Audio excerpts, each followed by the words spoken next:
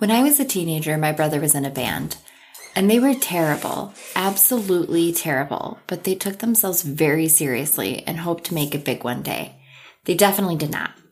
My brother's now a plumber for a Veterans Affairs hospital in New York State, and one of the bandmates is an elementary school teacher, another has fallen off the face of the planet, but I believe is in factory work, and the final is a professor of computer engineering at a well-known college in New York State. All of this to say that Brian Schaefer, who is the topic of discussion on this episode, wanted to be in a band. He was a second-year medical student at Ohio State University as his fallback option. Being a doctor was inspired by his late mother, Renee, who was a nurse for most of her adult life, and I can't imagine going to medical school as a fallback. But Brian was smart, to say the least, and saw being a doctor as a wonderful career if, quote, being a rock star didn't work out. Anyway, Brian grew up outside of Columbus, Ohio with his mom, Renee, his dad, Randy, and his brother, Derek, and I believe he was studying microbiology and even took a year off at one point. After returning to his undergrad, he applied to a medical school at Ohio State University where he studied with his girlfriend, Alexis, who was also a medical student. Brian was a huge fan of Pearl Jam and even had a tattoo of the Stickman on his upper right arm. When Brian was out with friends, it sounds as if he were always finding new people, maybe mostly women, to talk to and striking up conversations with the band. He himself was a guitarist in his band with a few friends, and I'm not sure if the band was an ongoing thing, but it was my impression that it was something from his recent past, and I could be wrong there, so don't quote me. Brian was so close with his mom, and I'm totally inferring here as well, but I would venture to say that he was closer with her than his brother Derek was, and definitely closer to her than he was to his dad Randy. After all, she was the reason he was going to medical school to begin with. In 2005, Renee was diagnosed with cancer, a rare bone cancer, and would pass away in March of 2006. That last Christmas spent with Renee, she gifted Brian and his then-girlfriend Alexis with a trip to Florida for spring break. According to every podcast known to man about this case, as well as most articles, Brian began fervently researching and planning his trip to Florida. It's rumored that he was supposed to be proposing to Alexis on this trip, but no one has ever spoken of a ring found, and there's also a lot of discrepancy over how long they had been dating. Some sources indicate that it had been even less than 5 months, which is way too short for a proposal. My opinion, of course. According to Dead or Alive podcast, Brian's mom had actually encouraged a proposal because of how sweet Alexis was and how he needed a woman like that to marry. Regardless, I guess we'll never know if he was going to propose or not. On March 31st, the first day of spring break, Brian met his dad for a steak dinner at Outback Steakhouse to celebrate the end of classes at OSU. Later, Randy reports to authorities that he felt his son looked exhausted and had been up multiple nights in a row, studying all night. As I would find in my research, Randy and Brian didn't have the best of relationships, and there is speculation that there was an affair that occurred that angered Brian. And while there's no proof of this, nor does it really matter, it's no surprise that Randy wouldn't be doling out advice to his son, though, if Brian and Randy had a strained relationship to start. Following dinner with his dad, Brian met up with his friend, used to be roommate, Clint Florence, at a popular OSU bar, the Ugly Tuna Saloona, and this was around 9 p.m. From there, they went to 2 more bars, North Shore Tavern and Brothers Bar and Grill. All of these places were within walking distance, as was Schaefer's apartment, roughly a half-mile away. While out at these other establishments, they ran into another friend of Clint's, Meredith Reed. I believe this was a planned run-in. She accompanies them back to the Ugly Tuna, and the 3 of them are seen on surveillance footage at 1:15 a.m. going up the escalator to the Ugly Tuna. Clint runs into 2 more girls that he knows, Amber Ruick and Brighton Zacco, who are sitting at bar stools just inside of the entrance to Ugly Tuna. Brian ends up getting really comfortable with one of them and is seen even kissing her on her neck. She puts her phone number into his phone, and Brian is again seen on camera talking to them just outside the bar at 1:55 a.m. And in this footage, he's seen having a brief interaction with them before heading back into the bar as the women head down the escalator and evidently leave or wherever it is that they go once they're off camera.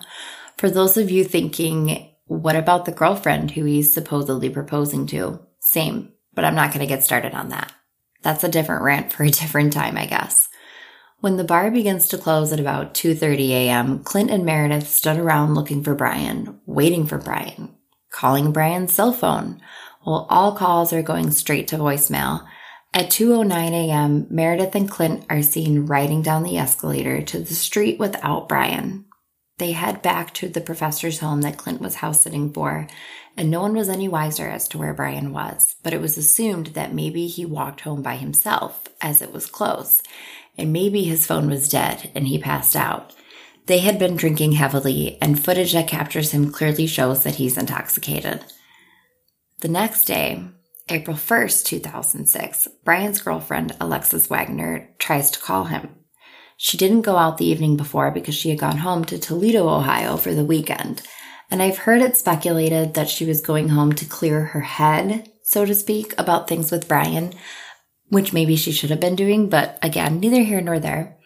But after a little bit of research, I found that she was actually going home to see her family dog, Ellie, as Ellie wasn't doing so well. Poor Alexis is home, possibly saying goodbye to her family doggo, while Brian is schmoozing with other women at the Ugly Tuna. So she called him around noon on that Saturday, and her call went straight to voicemail. Thinking nothing of it because he had been out drinking the night before, she calls a few more times throughout the day, but her calls continue to go straight to voicemail. Around midnight on the 1st, I guess moving into the 2nd, she starts to worry. Then as far as I can find, we have silence. On Monday morning, April 3rd, she and Brian are supposed to be at the airport to catch their flight to Miami, Florida, and she still hasn't heard from him since Friday evening when he left her a voicemail telling her how amazing she was and how much he loved her. And when she gets back into town, she went straight to his apartment, noticed everything looked totally normal, and his car was even there, which is strange, being that he wasn't. Where would he go and be MIA for days without having his own vehicle? Definitely strange. Evidently, she stayed there for quite a while waiting for Brian, and eventually his brother Derek showed up because, like Alexis, Derek and his dad hadn't heard from Brian either, and Randy had actually sent Derek over there to check on Brian. Derek had been invited out on Friday evening by Brian, but already had other plans with his girlfriend, so they hadn't heard from him since then either.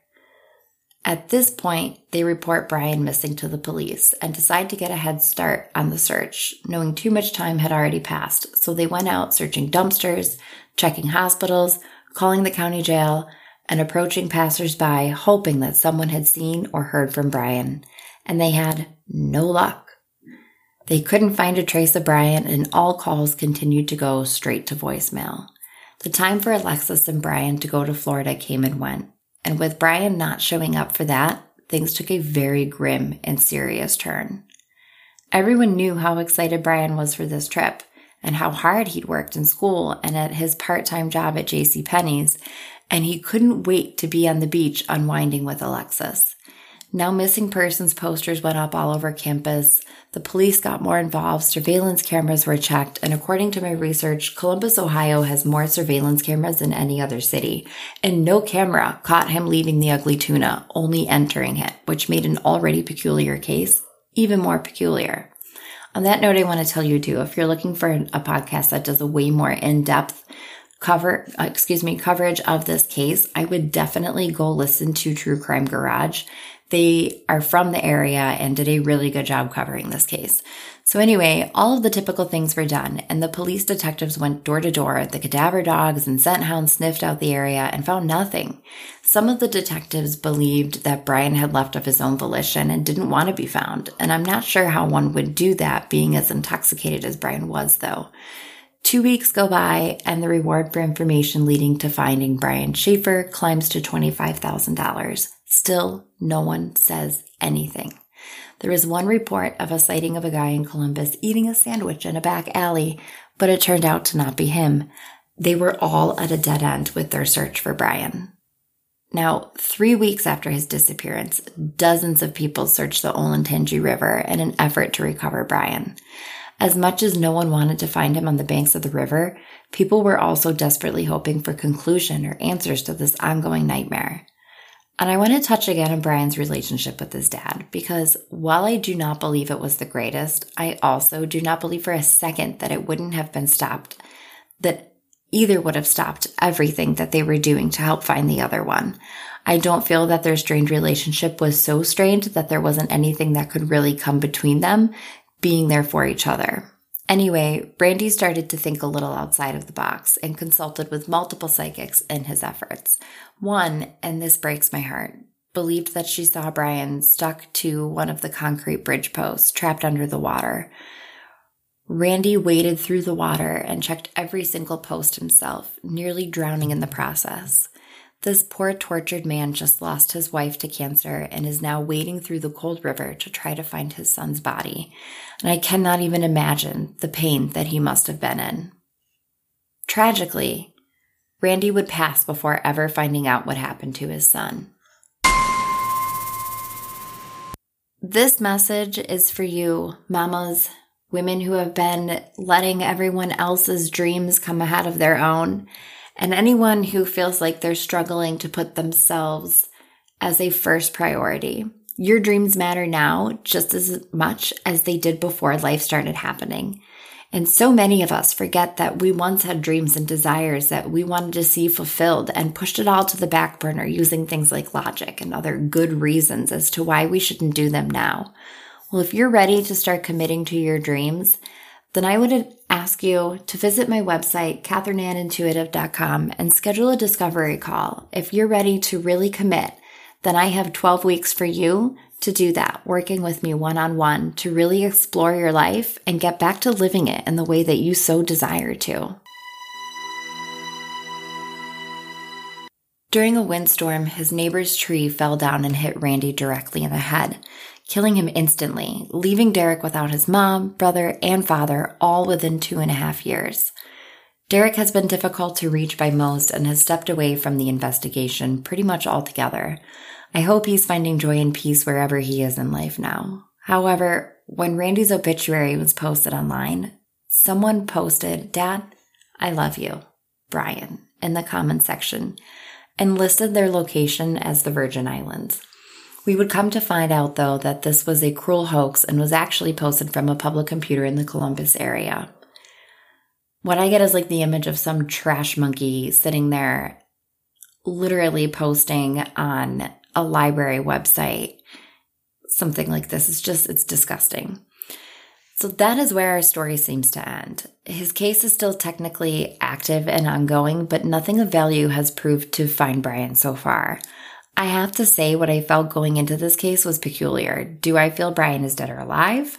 I feel very strongly that Brian has passed away and is no longer with us here in physical form on Earth. So what happened? For starters, I think Brian did manage to get out of the ugly tuna without being seen. I don't know if it was a freak glitch or what, but I do believe he walked out of that building on his own 2 feet. I don't believe he's still in there, nor do I believe he was killed in there.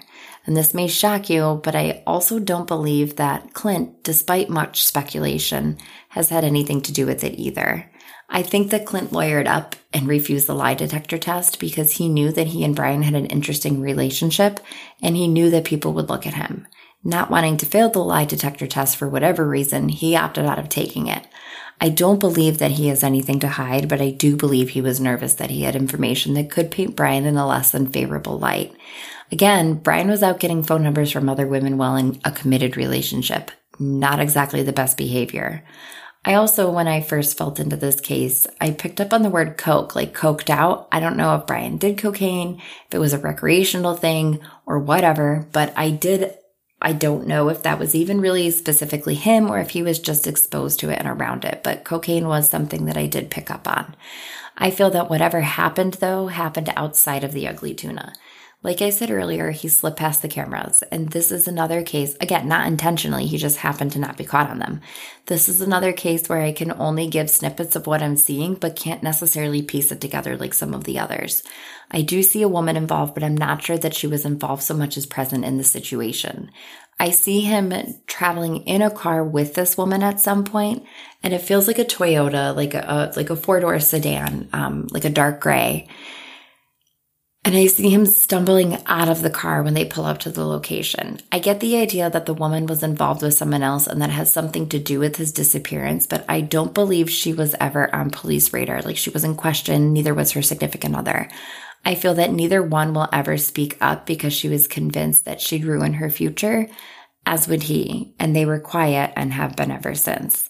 I do not believe he was killed on purpose. I think that there was an argument, a scuffle around this woman. And I think that the strike in the argument is what eventually, I think it rendered him unconscious, and he was killed. He wasn't just unconscious, he was dead. And I believe that they then loaded him into that Toyota, and that's when they drove off with him. His phone was immediately shut off, and I believe that they buried him well outside of the city. I do believe that he was killed in one location and taken to a third location to be disposed of. I kind of get the idea that he was trying to help this woman get home safely. At first, I thought maybe she was trying to help him get home, but I do believe she was intoxicated and he was helping her get home. I mean, whether it was walking or something in that Toyota, I see it pulling up on a well-lit street. Obviously, the streets would be well lit in the city. I mean, I guess that's not so obvious, but I do feel like he was I feel like he was hit before he got into the car. And I don't know if that first location is where, it's just so hard to tell. Anyway, it feels to me as if where he's taken after he is rendered unconscious and actually dead is a property that's in the family of either the man or the woman involved. But I feel like it's neglected and not traveled to very often, and so it was just safe to bring him there to do so. And I also think that he knew her from campus, and that's why he recognized her to walk her home. And that Ugly Tuna being the first location, and the second location being en route to where she lived and he was picked up. I could see the place that she lives, but I wonder if they took him back there and then they decided to take him somewhere else, because I can see her in a second floor apartment or something like that, trying to figure out what's going on. And then they get back in the car. And when I really try to tune into it, you guys are getting a whole different side of this than I normally give. This case confuses me so much. But when I talk about it now, I see her standing in there trying to figure things out, and her significant other, just pissed. He just feels pissed. And I think that that's when they go back downstairs and they drive Brian to this third location where they bury him. I think he was stumbling around before the car approached them. Anyway, it feels to me like this property's been neglected. It's not traveled to very often, so it's safe to bring them there. And I also think that it's due east of OSU. I'm not sure how far one would have to get outside of the city. I did drop a pin on Google Maps on OSU and then scroll completely due east to see when I stopped seeing a lot of buildings and it looked more like farmland and rural living. And once I saw that, I dropped another pin and it looked like it was only 25 to 30 minutes. So I don't think that the drive would have been too bad getting out of the city. I see a row of pine trees though to the left of the cabin, and it's if you're standing there on the dirt and gravel road, which I could hear the gravel crunching under the car tires, you can see, looking at the front door of the cabin, to the left of the cabin is a porch, and then there's a line of pine trees running along the left, and then way far behind the cabin there's also another run of pine trees, and then I feel like it's a clearing to the right of it. Also eventually trees, but it still feels I don't know if you're familiar with how farmland is set up, but it tends to be in plots, in square plots for the fields, right? And I think that's almost what it looks like, and frequently land like that is divided by a line of trees. I don't know if it's necessarily pine, but that's almost the image that I'm getting around it. Anyway, it feels like something around the cabin is unique as well. It's a tin roof or something like that. It's not a typical roof. It feels like a tin roof to me. I think that I neglected to mention as well that months after Brian was missing, Alexis was still calling his phone daily. And one day it randomly rang instead of going straight to voicemail. And the phone company assured them that it was very likely a glitch in the system and that his phone likely wasn't on.